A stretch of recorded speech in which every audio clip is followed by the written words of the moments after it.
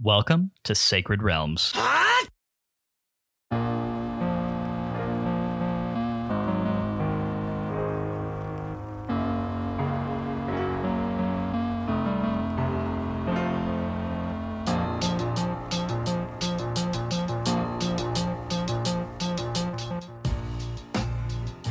It's a great day in Hyrule, y'all. Welcome to Sacred Realms, a Zelda retrospective podcast for the second week in Season 6, covering the original Legend of Zelda.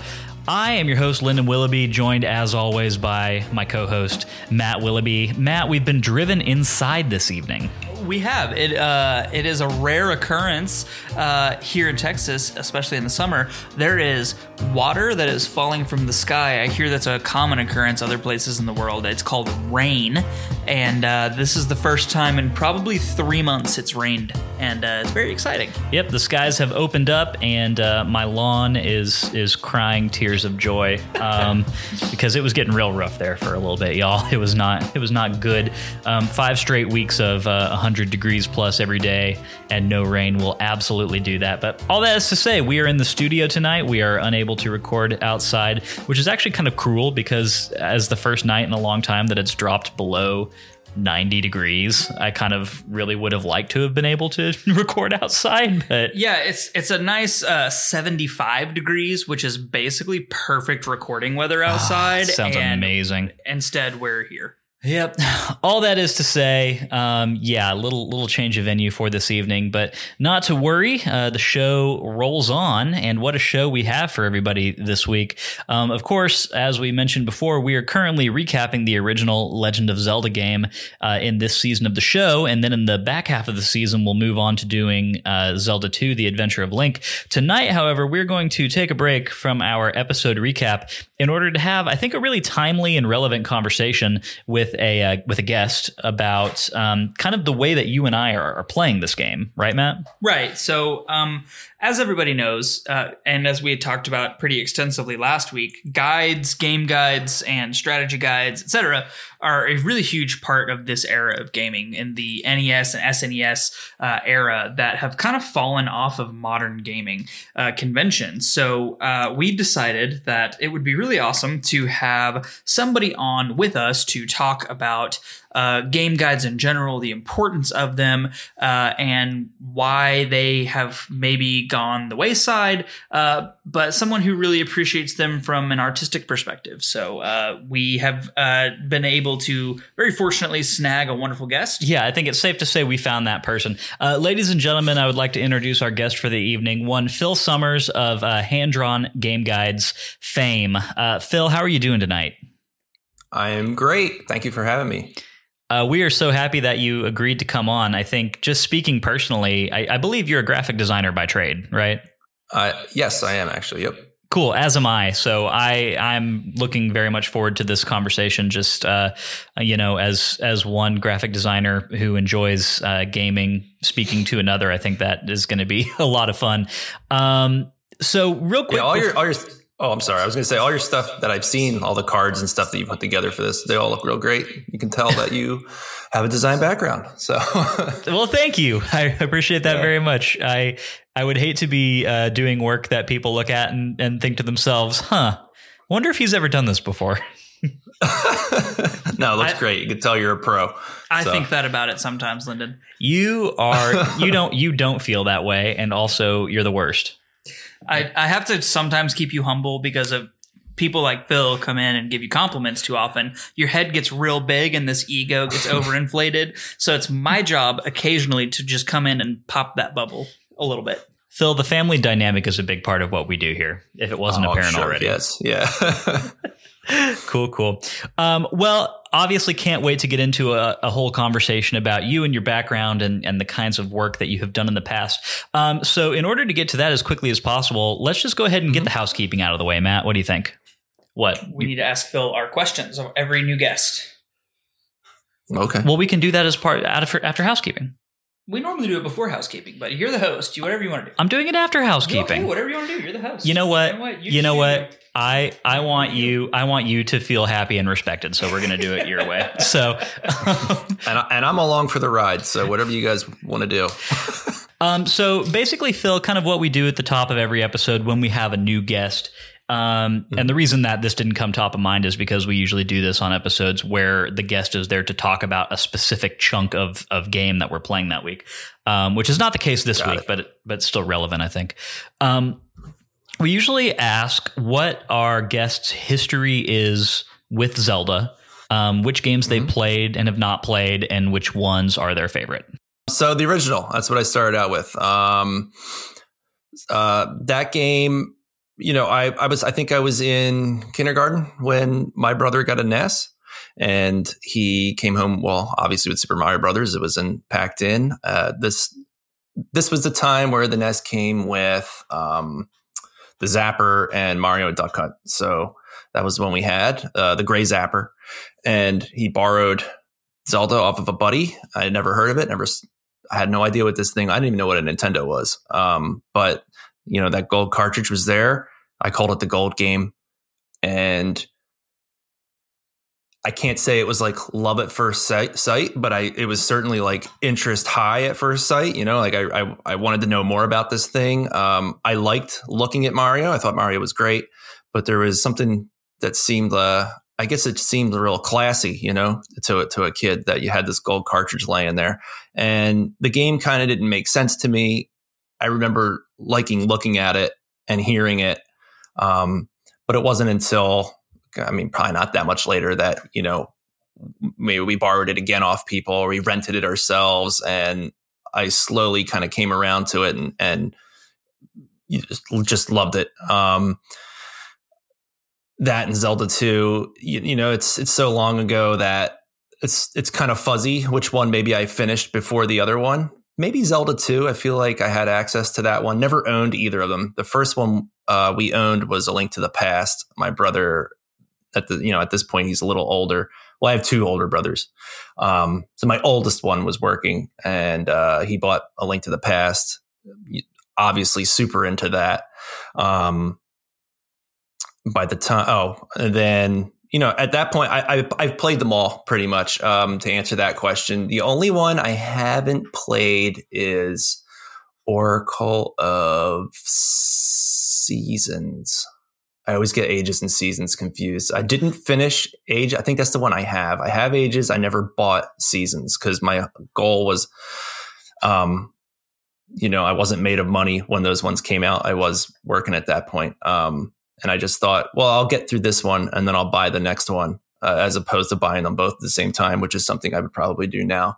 But I never ended up buying the other one because I never finished the first one. But that was the only mainline one I don't actually own. And I never finished Phantom Hourglass either. Gotcha. Yeah, that's maybe the only Zelda game I kind of don't like. But have you played and finished Spirit Tracks and enjoy that one? Yeah, I like Spirit Tracks a lot.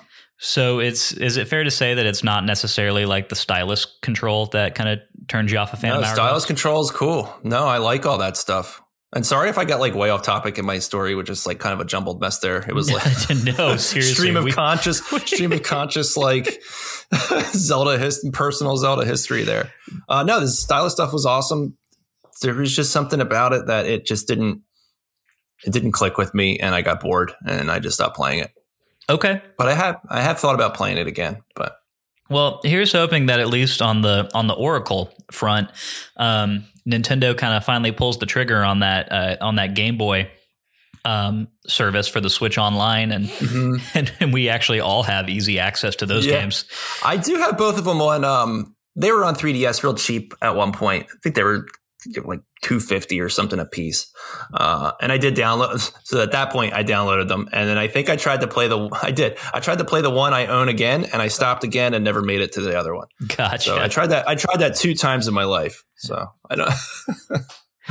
I guess it might not just have been meant to be, but I don't know. I have never played Oracle of Seasons myself. I have played Oracle of Ages. Between Matt and myself, I think I've got a little bit more experience with this whole series than he does. I have not played them all, but I've played, I'd say 2/3, maybe 75% of them.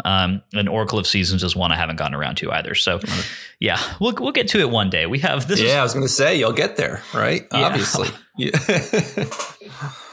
That's the fun thing about this whole format. Like we've got, we're 6 games in, and no signs of like running out anytime soon. So we're good on content for the foreseeable future. How are you deciding what you want to play? You're just kind of feeling it out, like, this is the one I want to try out next, or is there sorry if that's like a noob question that like everybody would know. No. Listens to this show. No, it's a great question, especially since, obviously, since we're tackling Zelda, The Legend of Zelda number 6, we're not doing them in order. So basically we decided that we wanted to start with Ocarina of Time first when we launched. And then our whole thing, because we have a Patreon as well, was that we would let our patrons vote on which one we do. Each time we move to a new one, with the caveat that we are bouncing back and forth between 3Ds and top downs. Okay, cool. Nice. So yeah, there's a little bit of a system there. If you had to pick a favorite of all the ones that you've played, then which one would you land on? Breath of the Wild, and then maybe the original one. Yeah, I love those. They're just great. Well, we've very recently been having some interesting conversations about the surprising ways in which those two games are very similar. And I think because Matt and I, neither of us have played The Legend of Zelda before. Wow. Okay. Yeah. And my first game was Link's Awakening, and I've played that hundreds of times. And Matt's first Zelda game was Ocarina of Time. The games that we've played on the show have been Ocarina, Link's Awakening, Skyward Sword, Link to the Past, and then Breath of the Wild. And my personal favorite is also Breath of the Wild, but it is currently sitting at number 1 ranked out of that list, because we keep an ongoing ranking at the end of every season. So yeah. Cool. Yep. Yeah, I wasn't sure if that one, like, I had a buddy, we were like hot off Breath of the Wild years ago now, which is hard to believe that you can say that Breath of the Wild is like kind of old. But I was talking to a friend, and I just said, I think it's my favorite game, man. He's like, you're just like high on it. You're not, that's not true. That's not true. And then I was like, no, totally my favorite. And then like now as time has gone by, I'm just like, it's probably like my favorite one. The game's awesome. It's right. So good. Because sometimes when you are, it does happen, right? You do get kind of high on a game, and then, time goes by and you're like, well, I guess it was okay. Or it's really good, but, there's this and that's wrong with it. Or, maybe there's like the discourse online where that kind of starts to like taint your opinion of something, because that, unfortunately that kind of can happen. But not with that one. That one is, I think, stood the test of time so far. Yeah, I think 6 years is definitely enough to kind of land on. Has it been 6 years? It was 2017 to at least 5. 5 right? years. Yeah. So I mean, I feel like that's enough time for a valid opinion to have like solidified. And if for no other reason, and we've talked about this on the show before, but all of the games that have followed since Breath of the Wild that have like adopted major tenets of its design philosophy, I think that's a pretty clear indicator as well. But yep, definitely agree. Well, cool. So I'm glad that, obviously this conversation is going to be mostly about the NES titles, but I'm very glad to hear that you've got like an overall grounding, like a very solid one in the series as a whole, just for the purposes of like having an interesting conversation. Yeah, no, I mean, I love the series. Even if I get to a point where, I can't keep up with games at all, I don't know, or I'll probably never lose interest. That's not going to happen. But I would always make like, if it came down to it and I'm like 65 years old and I don't have whatever the new thing is that plays the new Zelda, I would probably buy the new thing to play the Zelda game. That's where I am with it. So would you say that you've played Breath of the Wild the most, or the NES version? Which games have you played the most? I know you said Breath of the Wild was your favorite, but it's hard to say. I don't know how many hours I put on Breath of the Wild, because I know the Switch tracks it. This is kind of a silly aside, but when I got Breath of the Wild, my profile, I played the game for a bit, and my daughter kind of like hijacked that profile, and I just made another profile to restart to make a new game on it. And I never linked that profile to an account. So when you don't do that, you don't see how many hours you actually put onto the game. So I can't tell you how many. I know she has like 400 hours on the one that's visible on my profile. She played the heck out of it. But I mean, I played a lot of it. I never did like a full replay of it again. But I put a crazy amount of time onto it between, you know, all the DLC and doing nearly all the side quests and all that stuff. Aside from that, it's hard to say which one I played the most. I've played through the most. I played through the original probably the most, that and Zelda 2. But the other ones are they're much longer games, right? So like I can beat Zelda 1 probably like 5 times and I wouldn't be anywhere near close to finishing Ocarina of Time, if that makes sense, right? Right. So like when you look at it hours wise, it's kind of hard to say. Matt and I are both kind of working very hard right now to not blow through the entire game, like way in advance of when we record episodes for it. Yeah. So because you're kind of taking it down like dungeon by dungeon when you do a recording, right? Yeah, well, but for Legend of Zelda, we even had to like double up just to have like full length, because we try to keep our episodes between an hour and a half, and I think there was just no way we could have done that covering one dungeon a week. So yeah, we're doing 2 dungeons a week basically. And even with that, we're just kind of like, you know, I mean, I've been sitting on this second chunk of game for like 2 weeks, just like, okay, well, I want to keep it fresh. So I'm waiting to play it, but I kind of just want to go play it all. So yeah. Because some of those dungeons too, especially like the first one, I mean, you can blast through that dungeon in like 5 minutes. Right. And then it's like, how much of a conversation can you have about that short little chunk, right? That's true, I guess that's kind of the.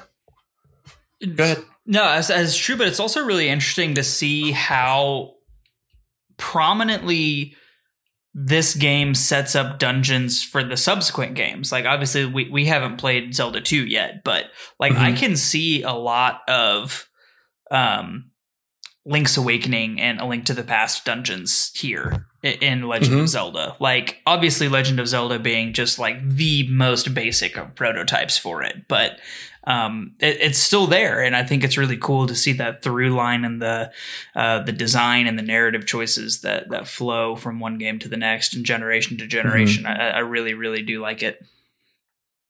Yeah, you'll find that. You've played nothing of Zelda 2? No. Okay, so it's essentially like a Metroid game, kind of. Each dungeon is like a little mini Metroid map. You know, you have your overworld, but that's kind of the easiest way to kind of describe it, is that each dungeon's like a Metroid dungeon. You're just kind of, you know, you're finding keys still and all that, but it's a very different. I love it. So a lot of people do not like it. I'd be curious to see what you guys think when you get around to playing it. I think it's great. It has amazing sword play. Yeah, it's a cool game. It's difficult, but our goal and our commitment was to try and keep as open a mind as possible, especially with these original 2 games. And like, I think in fairness, Matt and I were expecting this, you know, The Legend of Zelda, being as old as it is, to be kind of a slog for us. And we've been pleasantly surprised by what we've played so far and have been really enjoying it. So there you go. Oh, great. Awesome. Yeah, no, it's such a good game. And that's kind of one of the reasons that I wanted to do that guide, is because, you know, I know it's a great game. And then sometimes you hear people, you know, that they didn't grow up with it or whatever, and they think it's kind of, I guess, long in the tooth. It's not good. It's a slog, like you said. And it does kind of require like that guidance, right? I think people, if they just sat down with it, they would get frustrated, especially if there is no, if they're not looking anything up, right? They're just like, well, let's try and figure this game out. They wouldn't stick with it. So one of the goals that I had when I put the booklet together was, you know, how can I make it kind of interesting and kind of fun and lead them through the world in kind of a logical way. That was kind of my whole like philosophy with that book. Well, Phil, I cannot wait to dive deep into your whole process and actually what led you to create that in the first place. Real quick, before we get into that, I'm going to get our show housekeeping out of the way so that we can just go to it. Sure. So, yeah. You ready? What do you think, Matt? You ready for some housekeeping? Yeah, I think we've had 20 minutes of intro. Let's go ahead and do the housekeeping. Oh, sorry. Oh my gosh. Sorry. No, we wanted it. You are fine. No, that's how you know it's going to be a good one. If you didn't know, Sacred Realms is a weekly re-examination of The Legend of Zelda, one little slice at a time. Sacred Realms drops every Wednesday and is available on all major podcast networks, in addition to the Zelda Universe YouTube channel. As of this week, we are releasing every episode weekly on that channel as well. Thank you to our partners at Zelda Universe for working with us on that. We've had enough of them on the show over the years to where, I mean, I guess it just makes sense at this point. Year singular. Year. Man, it truly feels like multiple, but yes, you're right. Crap, where was I? I need to write that into the housekeeping so that I don't mess it up. Yes, you do.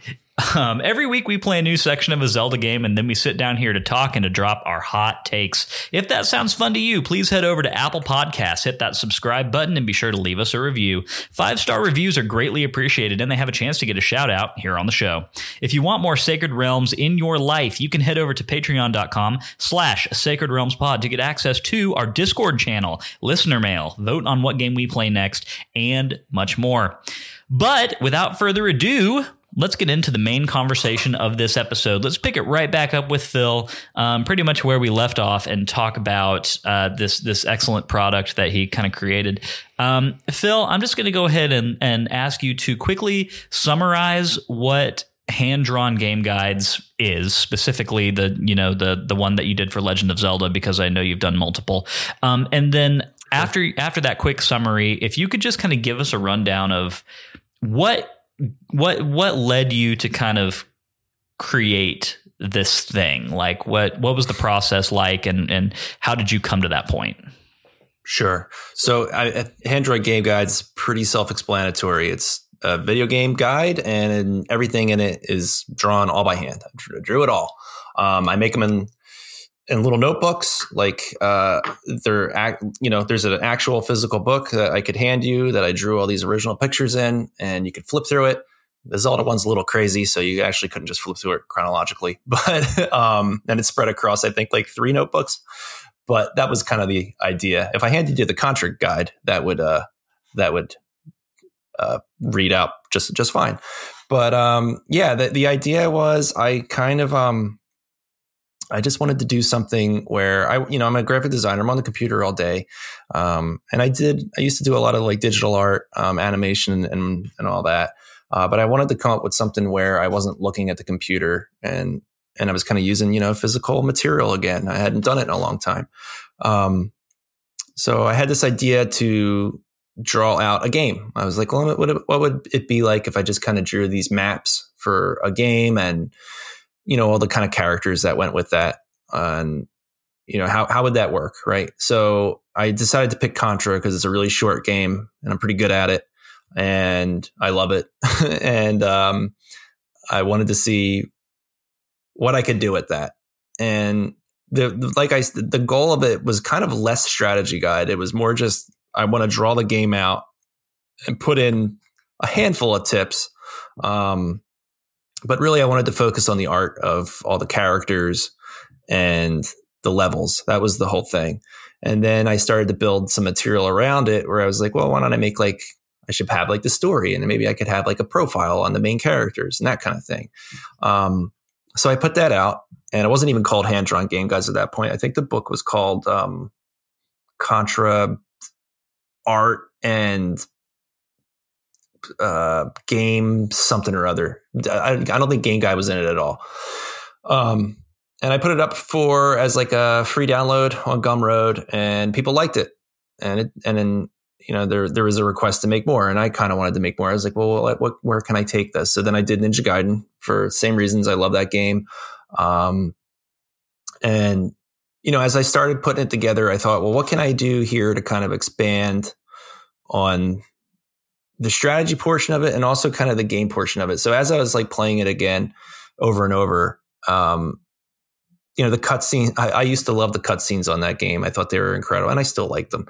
But when you read the story, it kind of doesn't make sense. And I thought, well, maybe it would be fun if I kind of tied this narrative to it, where I'm kind of filling in these blanks after the cutscenes. Like, why is this happening? Why is that happening? So that was kind of where like the idea of adding like a narrative to the guides came from. So after that came out, people really liked that. And I thought, all right, let me do something like big. I'm going to go big on this next one. Let's do Zelda. I love Zelda. And when I first sat down for it, my thought was, well, this is going to be easy. It's just 9 dungeons and I'd have to draw an overworld map. And that was kind of like my thought going into it, right? Was just, I'm just going to draw these dungeons and draw the map. But then I started thinking more about the strategy portion of it. And I thought, well, I want people to use this. I want them to actually play the game, kind of going back to what I said earlier. Like maybe this could be like a way to get someone that's never played the game before into the game. And yeah, there's a million facts online and you can watch YouTube videos and there's so many ways to get information on this game and how to play this game. And I read a lot of those facts, and the way they put the game, the way a lot of the facts put the game together is, or from what I noticed anyway, is they kind of have you grind a lot in the beginning, like, because you can buy the best, one of the best items immediately, right? There's a blue ring and it gives you armor, it makes your defense go up. You can buy it immediately if you just grind out enough rupees to go buy the thing. And I noticed a lot of the facts do stuff like that, where they're like, go buy the ring, go get all the hearts before you go into this dungeon and that kind of thing. And to me, that was just kind of like, well, it kind of kills the challenge because you're just getting all the correct stuff ahead of time and you're just kind of overpowered from the start. So one of the things I spent a lot of time considering, and this like put a wrench in the book for a while. Like I drew all the maps out like I had wanted. I did all the dungeons, but to tie them all together with the in-between stuff was what was tricky. And I put a lot of thought into how can I logically get the player around the map? How can I make use of heart containers that are nearby at certain points? And how do I kind of ease them into this experience? And how do I also keep it challenging and not overpower the player, right? So I think I introduced the blue ring. It's been a while since I wrote this book, like 2 years ago. But I think I introduced the blue ring around dungeon 5, 6 for sure. Because that dungeon, definitely the difficulty spikes. If you're good, you can get through the dungeon without that blue ring. But it certainly would help a lot, right? So I made a little note kind of like, if you're having a hard time, there's this blue ring available, check the map. But then I send you into that afterward. And it's not the way I would play the game. I play the game totally different because I played it so many times. So it was fun. It was a fun challenge for me to really figure out all those points and how to hit everything. I never pick up the bracelet. There's no reason to get the bracelet really, but my thought was, well, it's in the game. It's cool. It's like it's an iconic item. And I came up with a route for that made sense, and where you would use the bracelet and, how it would spit you out close to dungeon 5. So all kinds of things like that. I took into consideration just to kind of give the player like a full, from what I think is like a full experience of the game. So that was definitely. That was the process of it.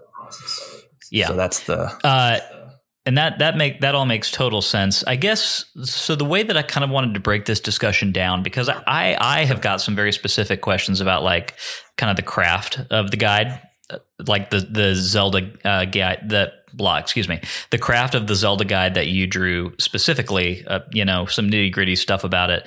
But I think one thing we definitely wanted to get your thoughts on, because one thing that Matt and I were told before we got into The Legend of Zelda by a lot of people who have played it a lot is that it was actually very beneficial to the gameplay experience to, one, look up the original pack-in guide and read that. Because of the extra context that it gives around even like narrative stuff, which would never happen now,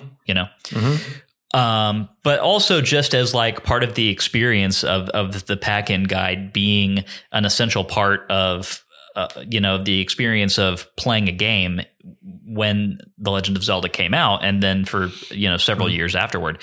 And so we've been very intentional about like, okay, we're going to read that guide first, and then we've been keeping your guide open at the same time as we kind of play through, because one, we don't want to make this first playthrough of the game too punishingly like difficult for ourselves. We want to enjoy it, but also just because our thinking was that had we been 6 or 7 years old at the time that this game was released, we probably would have been consulting a guide. So it's yeah. I mean, there's no way there's no way that 6 or 7 year old us would have gone through this without, at the very least, consulting the guide of Dad, right? Like, hey, Dad, what do we need to be doing here? You know what I mean? Like, it's a game that is not signposty in any way, shape, or form, right? And I mean, even when we were playing Ocarina of Time and stuff like that, we were still looking at I don't know what was the. We had the official Nintendo guide for Ocarina of Time and Majora's Mask, and like we were still using that stuff for those games that had more player friendly signposting. So in a game that has literally none of that,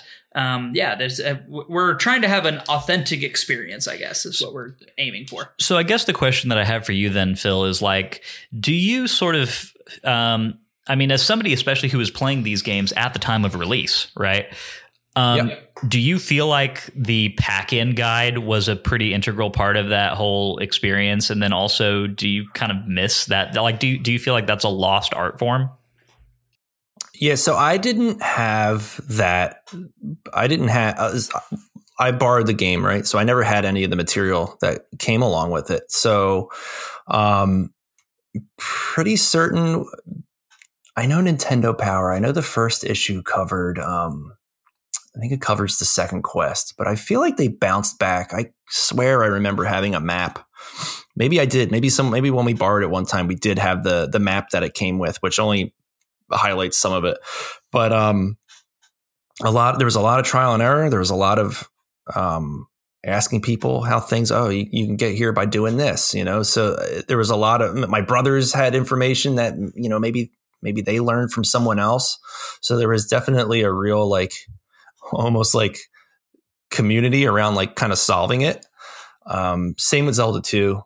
That one definitely lots of Nintendo Power usage for that. And a lot of, you're a kid, so you had hours and hours to spend really just kind of like bombing every wall and stuff like that. Right. You mean as an adult, you don't have like 4 hours in your day to just run around and bomb walls for no reward? Well, it depends on how much I want to blow off the day that day. So, but so those things were, it was like a combination, right? Those things were super important. It would be great if you were the keeper of the maps, and then it was a lot of just conversation. Like a great example is Simon's Quest. Did you play that? Probably not. Sorry, you cut out for a second. Did we play what? That's okay. Did you play Simon's Quest before? No. Castlevania 2? No. Okay, so that's another game like this where things are very cryptic, right? And you wouldn't really know what to do unless you had material that was telling you what to do. But I remember we were stuck in that game, and I know my brother came home the one day and he was like, oh, you got to kneel at this mountain. You just kneel. And then like a tornado comes and takes you away. And it's like, really? What? And then he went and he kneeled, and tornado came and took us away. We got to the next part of the game. So literally it was stuff like that, right? Like you'd be stuck for, I don't have a sense of time then, but it could have been weeks that maybe we were stuck at that point. And then, that little nugget of information was passed along and you got through it. So it was a combination of those kind of things to get through games back then, before you kind of had the games holding your hand a little more.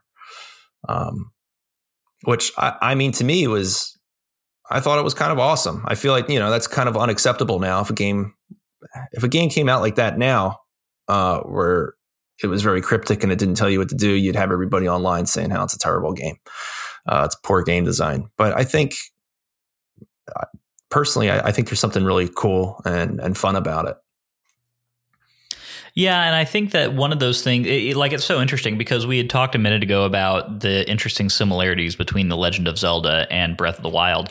And, you know, Breath of the Wild has its own specific way of kind of moving you from thing to thing. But it is still much more open-ended in its structure than a lot of recent game design. And I feel like that should, to me, count as proof that it is totally okay to have a little opacity, I guess, in your game design. You know, the amount to which you're holding the hand of your player really does not need to be, all that incredible. I know Matt and I, we played Skyward Sword pretty recently, and that's an example of a game that really seems very afraid to have its players get lost, you know, to its disservice at times. Yep. No, I agree. And I like that game a lot. I like Skyward Sword a lot, but yeah, you're on the path.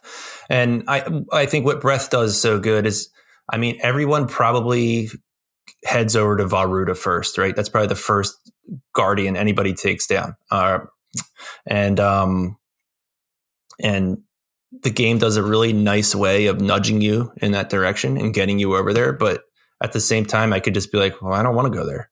And you just go somewhere else. And that's like to me, that's the magic of that game, that everything still works no matter which way you go. Yeah.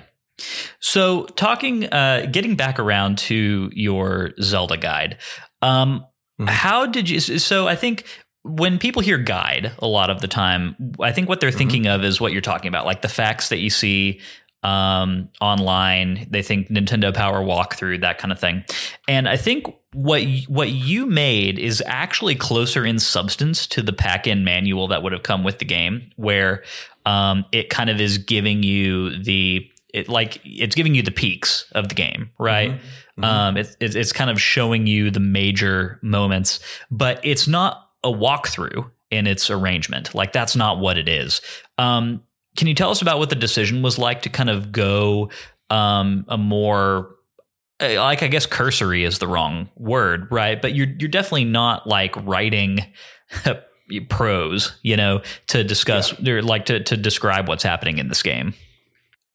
Yeah. Well, you know, a lot of the fun with old games and the manuals they came with, and just even looking through magazines and whatnot, a lot of it's left to the imagination, right? So one of the things for the in-between dungeon things, like how I wanted to handle the map, was I already drew a whole map of the overworld. Like, you have access to, it's not pixel perfect, but it's close, right? So you have that. You can always reference that. You can always head back to that. But one of the things I thought would be cool would be to draw kind of like a hint of what the map is. So maybe I draw a lake, and, you know, you have to walk by that lake or walk by that river. So I don't exactly hold your hand in that way. And it's more just kind of giving you a general feel for, okay, I have to head this way. And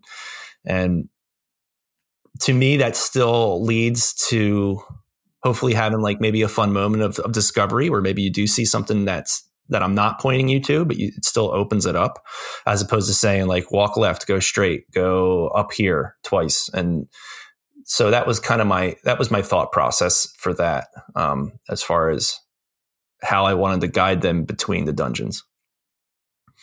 Gotcha.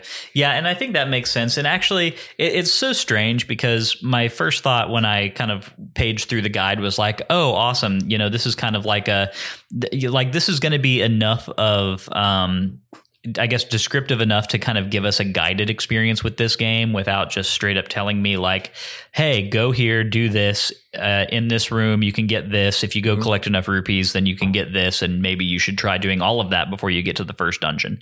And it definitely is not that. And I think that that's kind of what has allowed us to kind of reference the guide without feeling like it's taking away the joy of us experiencing this game for the first time, because I do think that there is something kind of, and this is not me trying to judge anybody else's like gaming habits or the way that they play games, but like, I think for Matt and I, and Matt, you can correct me if I'm wrong, but it would have felt a little soulless to have just been referencing like the IGN wiki. Yeah, I don't want a step-by-step walkthrough. I want like hey, don't waste all 8 of your bombs in this one area because there's not a bombable wall. Like that is enough of a thing for me, right? Where it's like, hey, this screen, you can find a secret here. It's the way that you do it with the numbering system, I think, is really excellent, because that shows me that there's a point of interest there that I should probably invest my time in finding. And if I don't want to go dig through the legend and find exactly which number it is and what it references, it's I don't have to. And it's not exactly spoiler free, but it's almost spoiler free to the point that it's helpful but not oppressive, and it's really, really great. So I think you did a phenomenal job in giving the right amount of information to still keep the exploration rewarding. Thanks. I'm glad that you like how especially the numbering system. I don't think anyone's actually brought that up before. So it's funny that you mentioned it. But yeah, that was because that was one of those things I was like, well, how do I call attention to this thing here? And that's when I was like, well, maybe I can just kind of figure out how to number these rooms. And yeah, other than some of the later, I give for the Dungeon 9, because that's really hard. Dungeon 9 is difficult. So that one I really do. That in 8, I break down this is the path you should take, and once they start introducing stairs that warp you to different parts of the dungeon, I make little lines that say, this is going to spit you out here, because I think that stuff is, especially in Dungeon 9, you can get. I can't tell you how much time I spent in that place when I was a kid. I can't. So coming up with a pretty basic, take A to B and then take B to C, just even that, that dungeon's still going to be really hard. But I think that is enough to really help someone through. And the other thing with Dungeon 9 is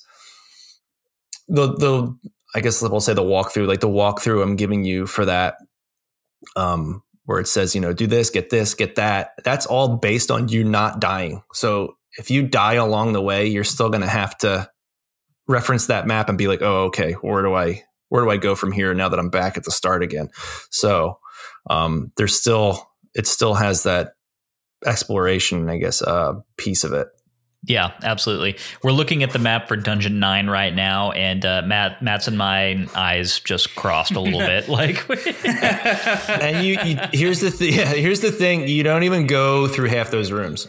Most of them are just there to screw with you, or you find some weird path that just takes you wherever, but maybe it'll loop you around to where you're supposed to go. So right. that dungeon's nuts. Yeah, we're really looking forward to getting into it. I know the top-down Zelda games have been something that Matt has kind of tolerated up to this point. But not a fan of the top-down ones. Okay. Well, I think it's a bias of my generation, right? I was not raised on top downs. My first 3 Zelda games were Ocarina of Time, Majora's Mask, and then jumped right into Twilight Princess. Yeah. My first 3 Zelda games were pretty heavily in the 3D era. And so it's not that I will say I have enjoyed each of the top downs that we've played so far, including this one. And so it's not that I don't like them. I've just have had very limited exposure to them.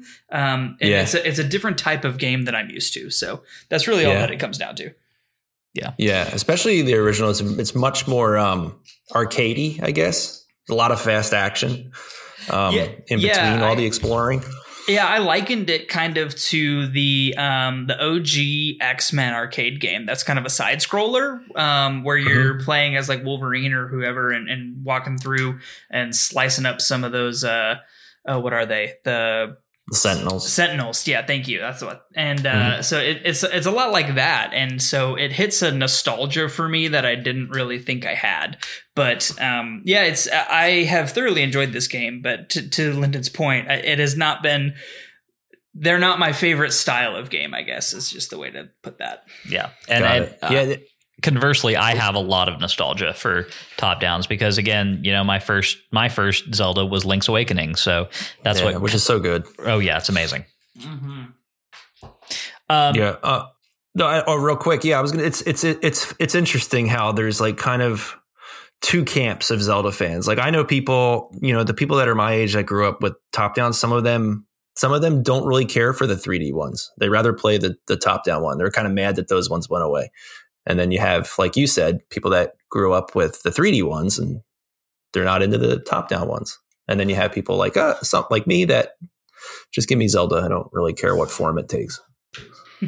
Yeah, I definitely kind of fall into your same camp there, Phil. That's kind of very much where I'm at now.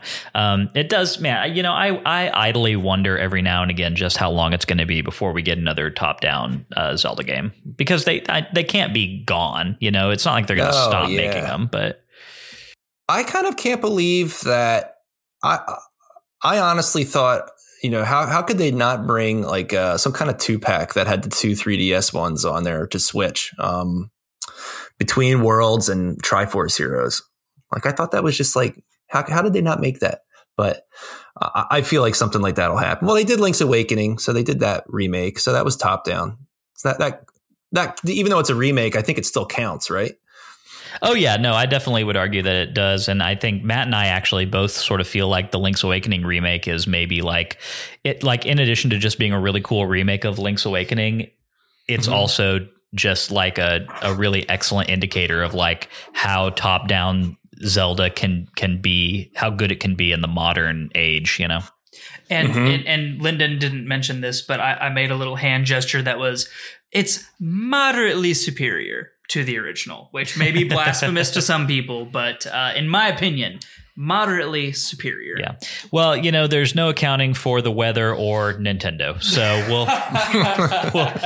we'll see whenever they feel like kind of dropping a new top down or something kind of in that realm. Matt's pointing a finger at me, and so okay. Just what's your question? You're done with your thought. I'm done with my thought. Please give us your question. Yeah. So I know we're about 40 minutes into this, and I've been wondering for a while, ever since I really started digging into this guide, what really influenced your artistic depiction of most of these characters. Like there's very, very little to go on from these sprites, and you've done just a wonderful job of creating characters that feel like they have a lot of life, like Link's facial reactions and Zelda's characterization, the whiz robes, the dark nuts, like all of it is just very, very well done. So like I was curious what your artistic inspiration was to bring these characters to life in a way that NES sprites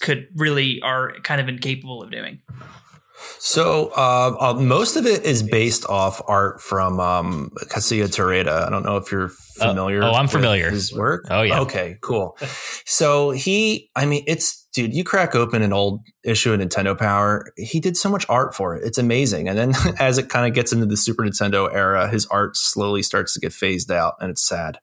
But he just does there's so much cool art, and he did so much cool Zelda art. He did do art for, I think, both strategy guides for Link to the Past and Link's Awakening. So I had that, to me, was like the inspiration. I was like, I want it to feel like this because this stuff's awesome. His drawings are amazing. I think he was seriously like 20 when he did all this stuff, and it's just like incredible work. And I thought, well, I would like to use this as an opportunity to kind of like study this dude's work and kind of try and channel some of that into this book. And some of you look at some of these pictures, it's obviously inspired by him if you're familiar with his work. Some people might think like I'm ripping him off, but it's not a rip off. It's just like paying tribute to this work, right? It's all intentional. So to come up with the look of it, I made like basically a Terada mood board. I found a ton of photos of his that I really just liked. Printed them all out, and I basically surrounded every time I sat down to draw pictures for that book, I surrounded myself with it. For the Link, where I have like the little, I guess the small Link, the chibi Link, that's all kind of based on the art that you would have found in the old manual, right? The official art, but I still kind of wanted to give it my own like look, not just a rip off. The way he looks exactly.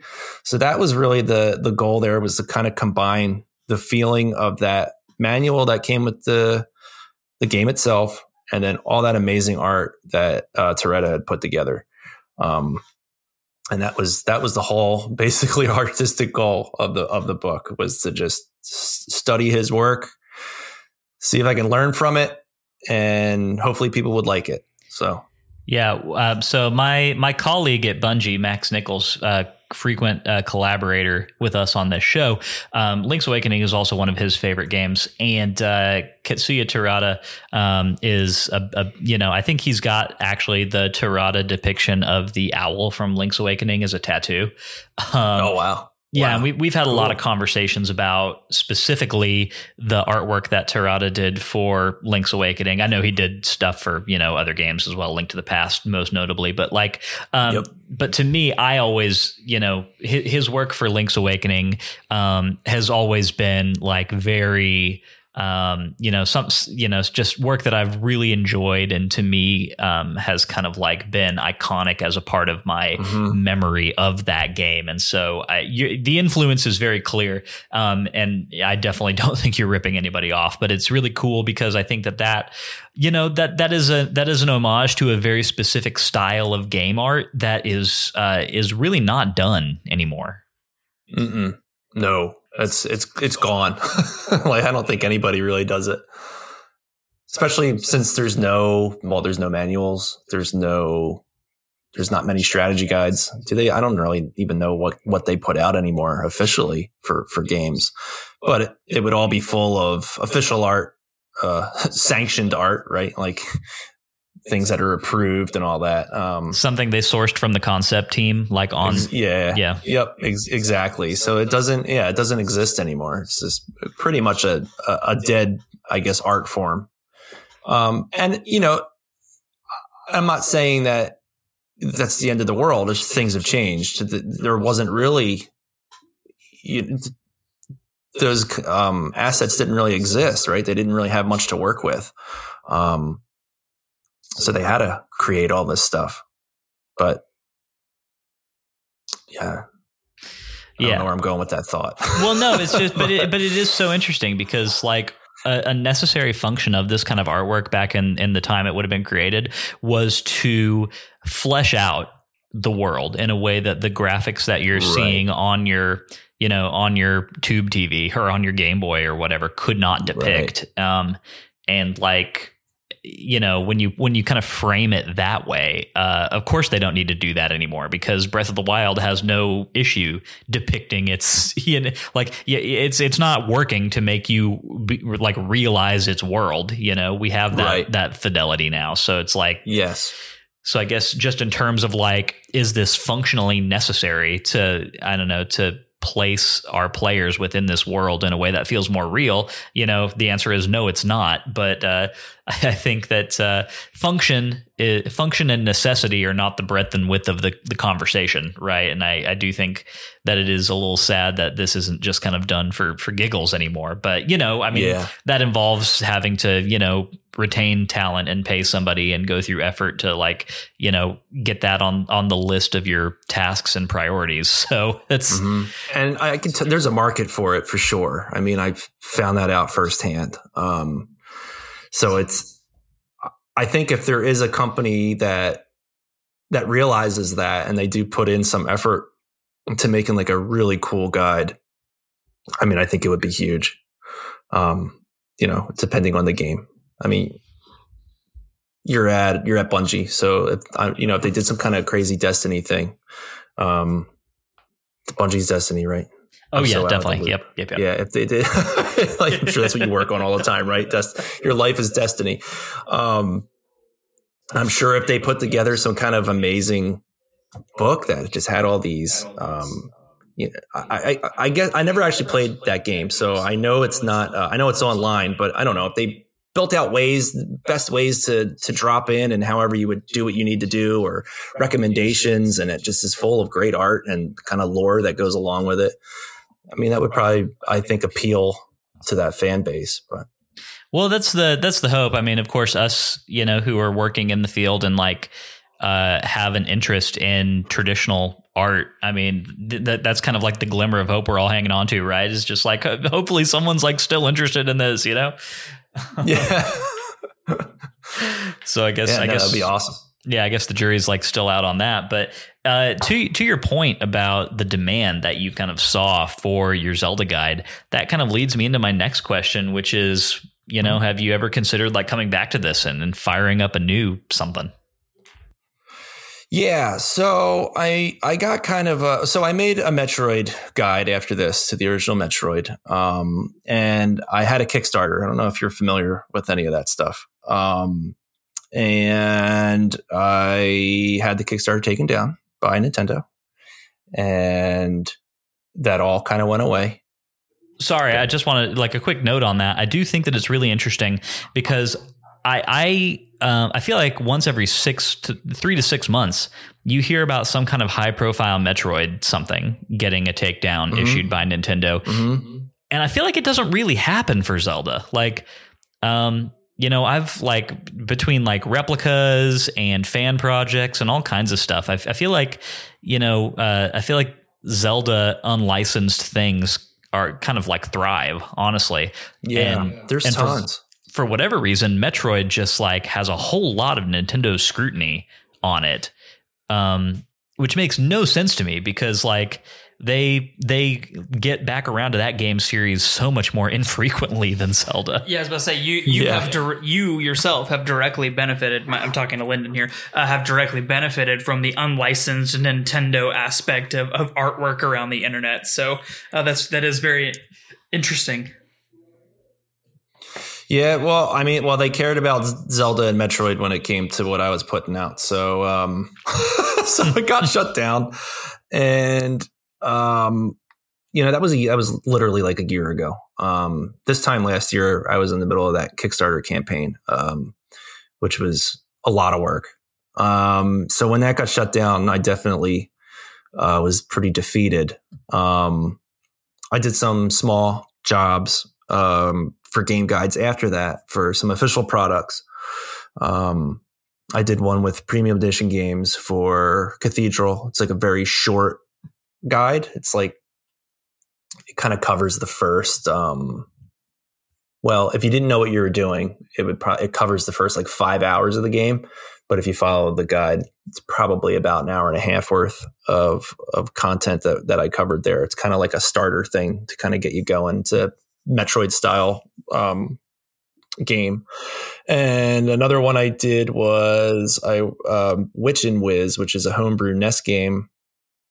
And you can download that right now, like get a ROM of it. But Limited Run did a physical cartridge of it for the NES. And I put together like a Nintendo Power style poster for that. So it has like a big poster front, artwork from the game. And then I have like a map on the back that kind of hits some of I worked with the developer, Matt, on that. And it kind of hits some of the harder points of the game, help you through them if you feel stuck. And that's like a puzzle game, like kind of like Fire and Ice or Solomon's Key. So I did those, and then I took a little bit of a break, and now I'm working on a new project, which I don't want to say too much about yet.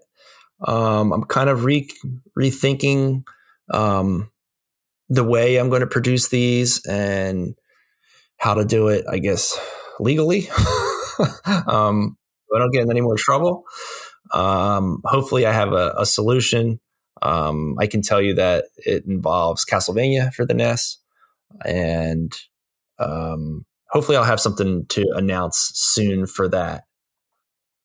So go ahead. No, I mean, that's very exciting, and I can't wait to see what it is. I do want to say that I'm glad to hear that you've gotten some work with Limited Run Games. I know that, what we were kind of alluding to earlier, kind of with pack-in game manuals being sort of a lost art. Really, the whole physical package of getting a game box and cartridge and manual and all that stuff together. I mean, that all kind of falls under that umbrella. And Limited Run Games and then also I Am 8-Bit both have done some really cool work in partnering with specifically like indie studios to get really awesome packaging done for their games. I remember, have you played Hyper Light Drifter by any chance? I have not, but I know what it is. Okay, so highly recommend it if you like top-down Zelda, which you do. So I think you would really enjoy it. But anyway, I know I am 8-bit back in the day when Hyper Light Drifter was going through their Kickstarter funding phase. They kind of, one of the funding goals was like a replica SNES cart of that game with like a box and a pack-in manual and all this other stuff. And it's like, I just think I understand why that's not the done thing on like a corporate like AAA level, because the the margins can't be good, but I love that it happens still. Right. Yeah. And one of the funny things I thought about recently was I was playing I played through 13 Sentinels, and a lot of games do have like built-in manuals in them, right? And so once in a while, I consult those built-in manuals. So in like the case of 13 Sentinels, I'm going through it, and it's laid out just like an old manual would be laid out. And it was like really cool. And I just thought, why didn't they just print this thing? Like, it's cool. I like, like, why didn't it just come in the box? Yeah. Because, it doesn't make sense. But I would have loved to have popped it out of the box and looked up what I needed to look up real quick in it. And then I would have been pleasantly surprised that it was really nice. But yeah, no, they just don't do it anymore. And I understand why they don't do it. But I do think there is a market for a premium product, like manual / guide. Yeah.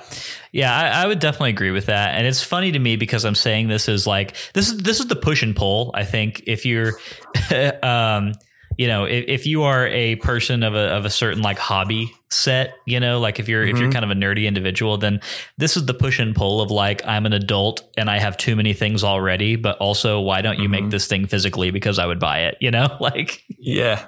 And the other thing I thought of too with Cathedral in particular, and I probably shouldn't say this, and even what might happen with Witch and Wiz is like, those two came in the most basically like premium versions of those games. And I just wonder how many of them are actually going to be opened. Right. like are those the ones that just stay sealed and no one actually sees it? So there's like that weird part of it too, right? Where a lot of these things are just being kept sealed and they're not actually being like looked at, because they are people that are older. And they do want those things. They do love those things, but they also want to like take care of them and keep them pristine, and they'll just download the digital version. Yeah, absolutely. Yeah. If licensing were not an issue, if anything was legal, you knew you were going to face no legal repercussions of any kind, and you could just do whatever you wanted to do, what would your next hand-drawn game guide be? Well, it would have been Castlevania, which is what I'm kind of doing now, but it's a very different approach. So I would have loved to have done that. I would have loved to have done Mega Man 2. I had like a whole idea for that, where it would have been like I wanted it to look like you're looking through like blueprints, like you got a hold of like Dr. Wily's blueprints of all the robots and all the level layouts and stuff like that. And that's kind of how Mega Man has an idea of how. That's why this thing's weak to that. So that was like a fun idea I had. So I would have loved to have done that. Zelda 2 for sure would have been on there. Probably would have continued in a similar style as the first Zelda guide for that one. But yeah, those were the three that I had lined up. Oh, a Double Dragon 2 I would love to do as well. And I think I might still handle that for the new kind of format that I have. But that one I kind of imagined being like a comic book. The Metroid guide is kind of like a comic book as well, but the Double Dragon 2 one, I would have probably taken that a lot farther. Yeah. And we've got your Metroid guide pulled up over here for reference as well. And it's also really awesome. It's amazing. Yeah. Oh, cool. Thank you. But just wondering, so obviously those are all games that really fit very neatly within the NES era, right? Like you're squarely in 8-bit zone for basically all those. Yeah. And I know that like, obviously a game like Link's Awakening or Link to the Past is not a complex game by modern standards, but they do have quite a lot more breadth and width than the original Legend of Zelda. So I guess would that make it difficult for you to create a guide in the way that you kind of typically tend to do them? Just knowing that, at some point you do introduce things like, hey, now we have side quests and now we have like two overworlds and like all this other stuff. Yep. No, absolutely. It would change. I mean, it would change everything. It would take so much more time. And that's one of the reasons that I've stuck to the 8-bit stuff. Just because those games are, like I said earlier with Zelda, was in my head, I just thought, well, it's 9 dungeons and a world map. Like that was just how I looked at the game. But then once I actually started to think about the game, it was like, no, there's way more to cover here. There's so much more than just that. So, you take that and you apply it to something like A Link to the Past, and it's just like, oh my gosh, there's so much more, right? So or even like I would almost be afraid of handling something like even if it was the original Final Fantasy, something like that. I feel like for me it would be overwhelming. It would take so much time. Not saying I couldn't do it, but it would just be a different beast. Yeah.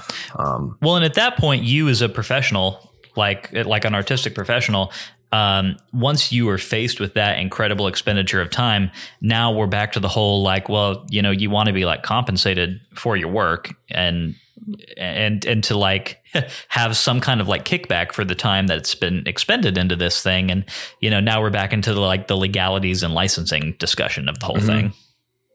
Right. Exactly. Yeah. If the Kickstarter worked and that went through, it's possible it may have put me in a position where, I could have worked on something like something longer, right? Because I would have been able to dedicate more time to it, make it a real business. Maybe. I mean, it was certainly turning into something there. But this is just me working at nighttime, or when I have a few moments, maybe on the weekend. So it needs to be something manageable. Yeah. So yeah, it really is all it comes down to. Yeah. I mean, look, I'm playing Chrono Trigger right now on the DS. I mean, I love that game. Making like a guide for that would be like a dream. It'd be incredible. But I mean, wow, what a game, right? There's so much to that game. So yeah, they're a product of what I have available to me as far as time and wanting to, complete something and get through something and actually accomplish it. Right. So manageable things. Yep. Absolutely. Completely track with you there. I know as somebody who's spent a lot of time messing around with stuff that was a ton of fun for me personally, but, was a huge time sink and didn't result in any kind of assistance financially. I mean, that you can only do that for so long before you just start to feel really drained by it. Yeah. Yeah. And I did stuff like that too. I mentioned I used to work on some animated stuff. I mean, we're going back a decade now. I made, these like Flash cartoons when that was like a thing. And I put so much time, so many years and so much time into all those things. And I basically never made a dime on any of it. Right. And at one point, and then even when I started doing the guides, like I mentioned, I had Contra, they were all up for free.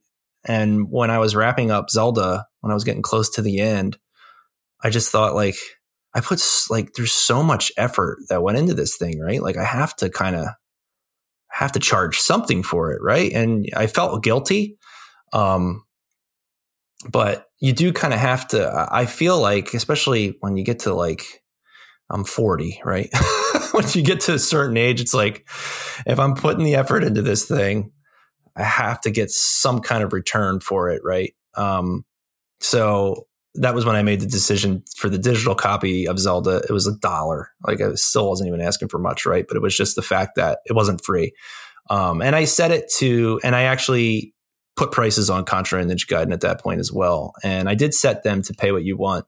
And there's some really generous people. There's sometimes when I would go through that list of the digital copies, it's kind of nuts how much some people are willing to give to you for that. It's amazing, actually.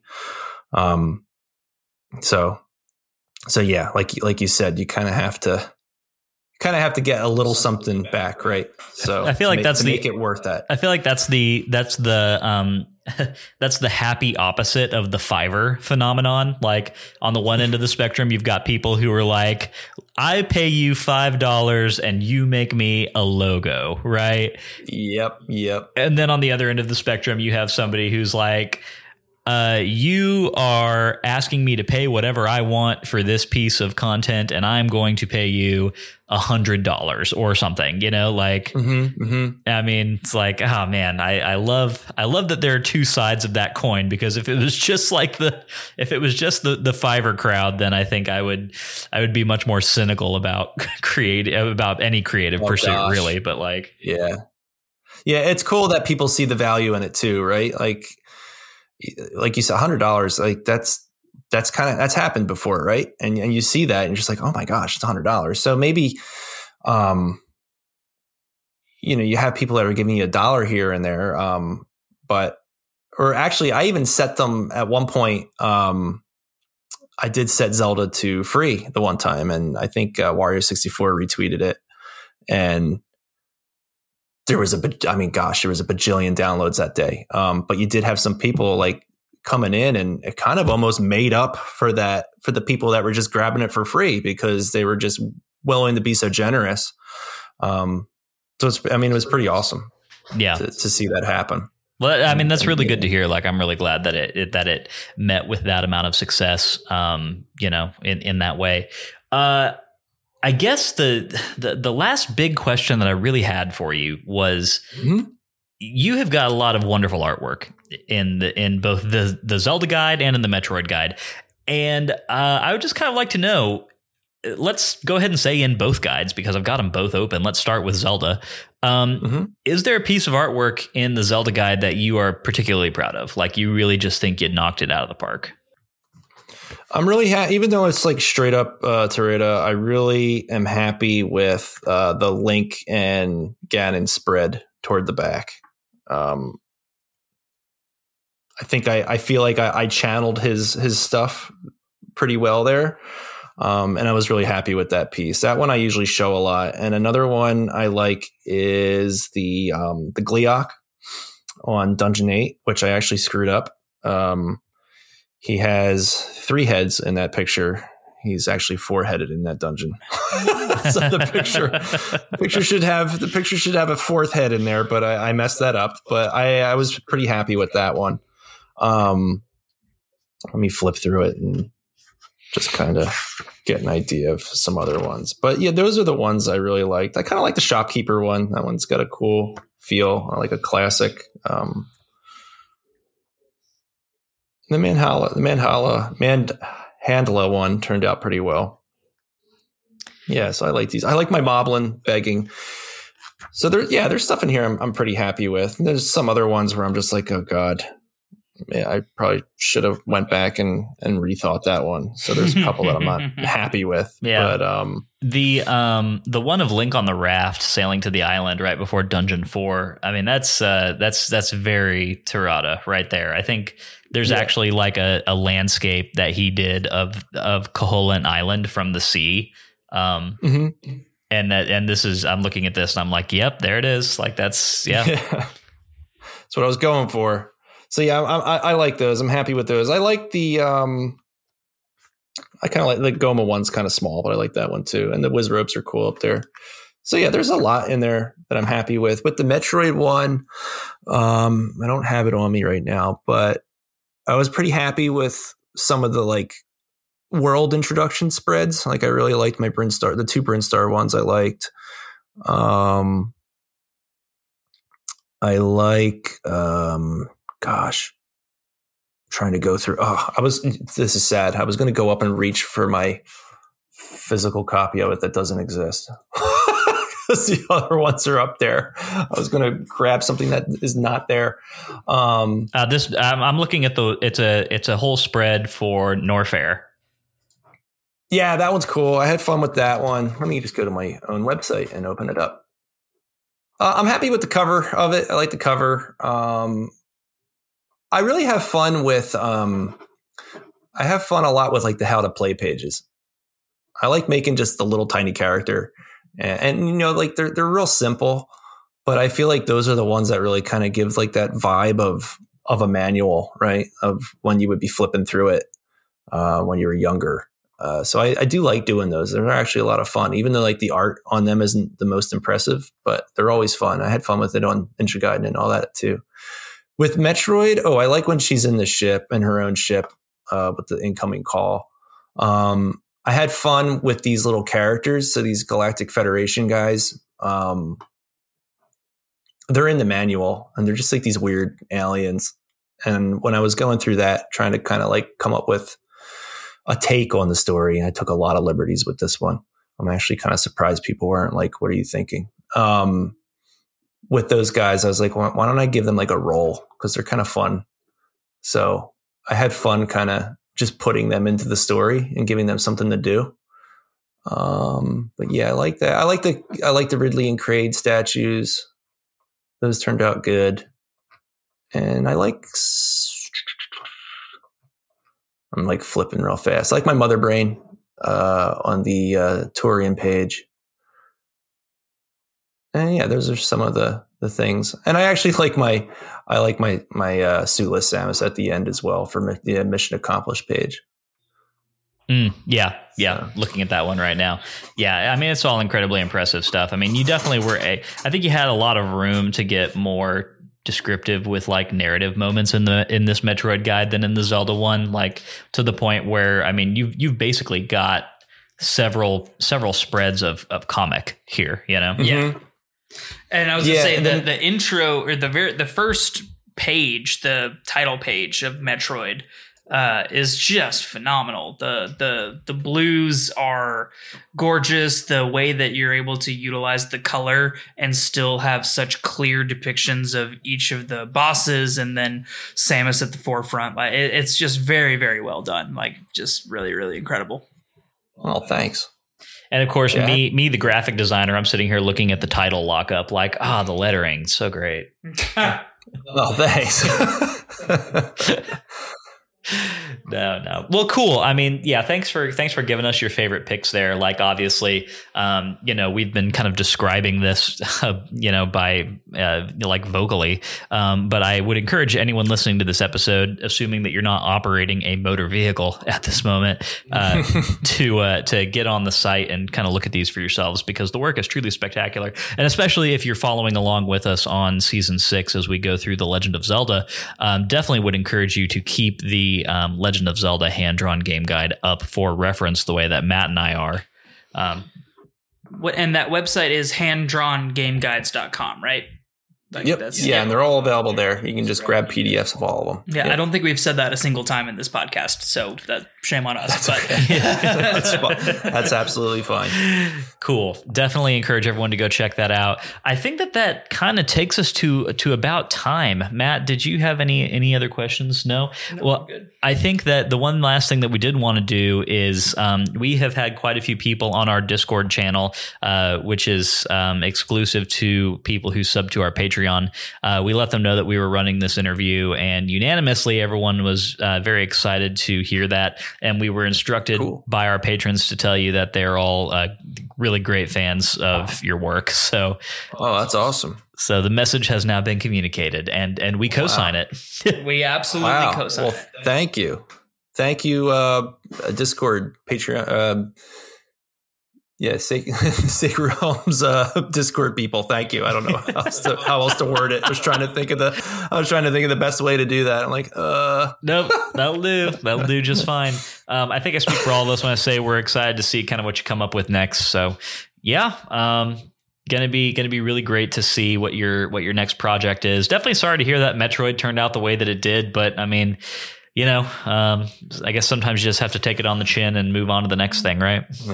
Yeah. I mean, and it was more than just, Metroid didn't, but it was like, it was the whole thing, right? Like we were I don't know if you're familiar with the campaign, but we were running off, like the plan was to run off hard copies of everything that I had made up to that point. So bummer that it all kind of didn't work out. But I don't know. Sometimes I still toy with the idea of running off a handful of Metroids and just being like, screw it.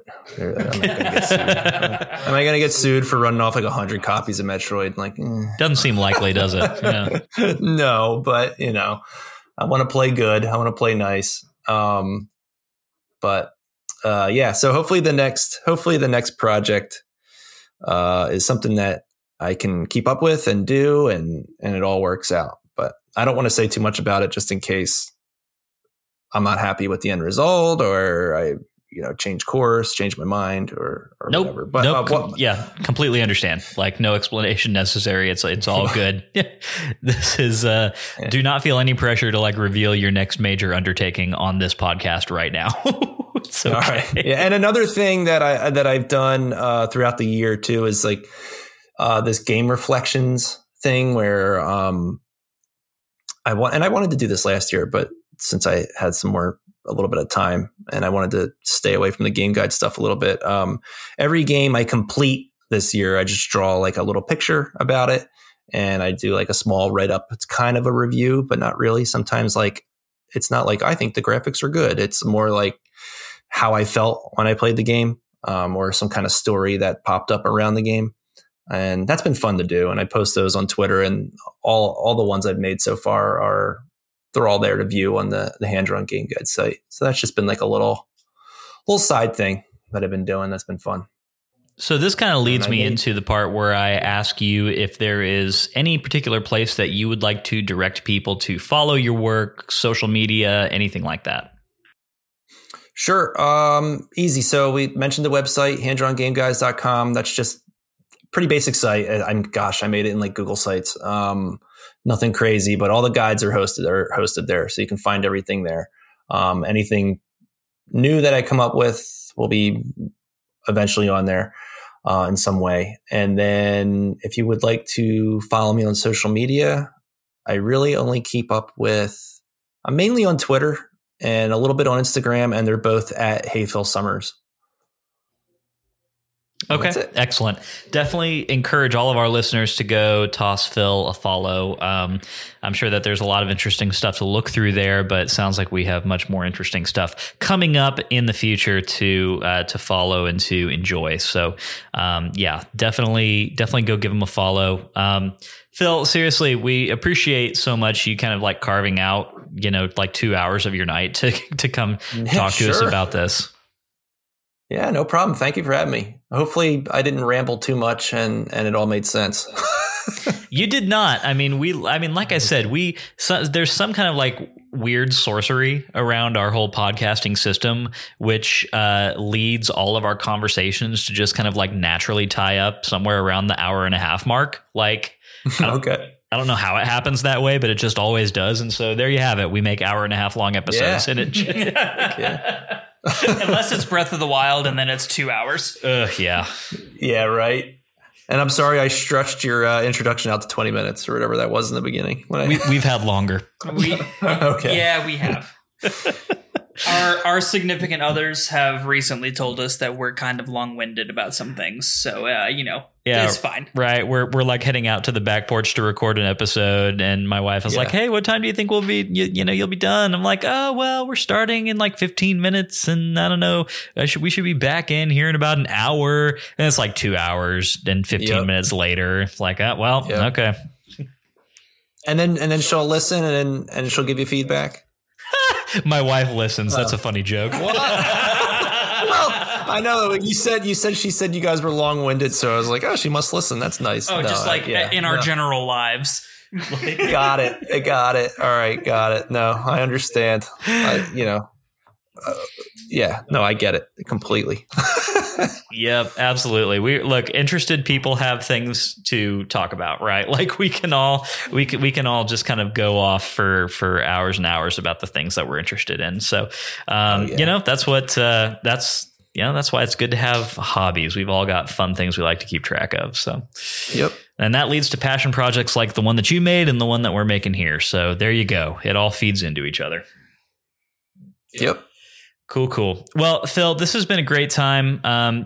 Hopefully we'll catch up with you some other time in the future, whenever you crank out something new and fun. And I mean, we've got a lot of retro Zelda coming up over the next few weeks, so we may reach out to you for your actual gameplay perspectives on, especially as we get into like the Adventure of Link and some of that stuff, because we're definitely looking we're looking for people with more informed perspectives than our own to kind of help like shepherd us through this process. But yeah, Adventure of Link has I know you're trying to wrap up, a really cool experience system that I think is like awesome. And there's so much like strategy you can put around it. It's great. So I'd be happy to chat about that one. Not too many Zelda games really give you the opportunity to like spec into anything. So definitely going to be a new one for us. I think the RPG elements might actually end up being the saving grace of that game for you, Matt. So, hey, I'm always down for a good pseudo RPG element in a game. Yep, I know that about you. It is true. But cool. it's a punishing experience system. So, well, I don't love those. So there's a lot of that's what makes it so good. There's a lot of gambling. There's like, can I get away with this and maybe level, or should I take a game over here? Or there's a lot of thought that goes into it. It's fun. Everything about that sounds intimidating, dear God. But we're gonna play it with a smile on our faces, and may we be as surprised by it as we were by The Legend of Zelda. Who's to say, Matt? Who's to say? Fingers crossed and toes and all the other things. Yeah, fingers crossed, knock on wood. Yeah, all that. Yep. Cool. Well, Phil, we will, I mean, obviously everyone go check out Phil's social and handdrawngameguides.com. You will be happier for it, I guarantee you. Matt, are you ready to get into our outro? I am. I'm not going to hold you up this time. Okay. So whatever, you're the host, Lyndon. You just keep us moving right along. This podcast always succeeds more, I think, when you don't stand in the way of my successes. I absolutely disagree with that statement in its entirety. Cool. It is noted for the record. History will remember. If you enjoyed today's show and you'd like a little extra Sacred Realms in your life, you can head over to patreon.com/Sacred Realms Pod and become a patron. If you've got no rupees, it's not a problem. 5-star Apple Podcast reviews are a great free way to support us. More reviews means that more people see our show. That makes us very happy Hylians. Follow us on Twitter and Instagram at Sacred Realms Pod for updates on the podcast and for behind the scenes action. Sacred Realms will be back next Wednesday with our thoughts on Chapter 2 of The Legend of Zelda, which for us contains Dungeons 2 and 3, also known as Moon and Manji. We'd love for you to play along with us and to share your thoughts on our social channels. The Legend of Zelda can, of course, be played basically everywhere. You can play it on your original NES. You can play it on the NES Mini. You can play it on the Game Boy Advance, on the whatever Wii shop you happen to have whatever eShop you happen to have access to, and of course you can play it on your Nintendo Switch via the Nintendo Switch Online subscription, which is the way that Matt and I are playing it. But in the meantime, may your hearts be full, may your arrows never miss. We will catch y'all next time. Sacred Realms is an independent podcast production which is produced, edited, and mixed by me, Lyndon Willoughby. Our music comes from Zelda and Chill by Mikkel and is graciously provided to us by Mikkel and Game Chops Records. Zelda and Chill is available to stream on Spotify or to purchase directly from GameChops.com. Finally, our thanks go to Nintendo for creating such exceptional and innovative experiences.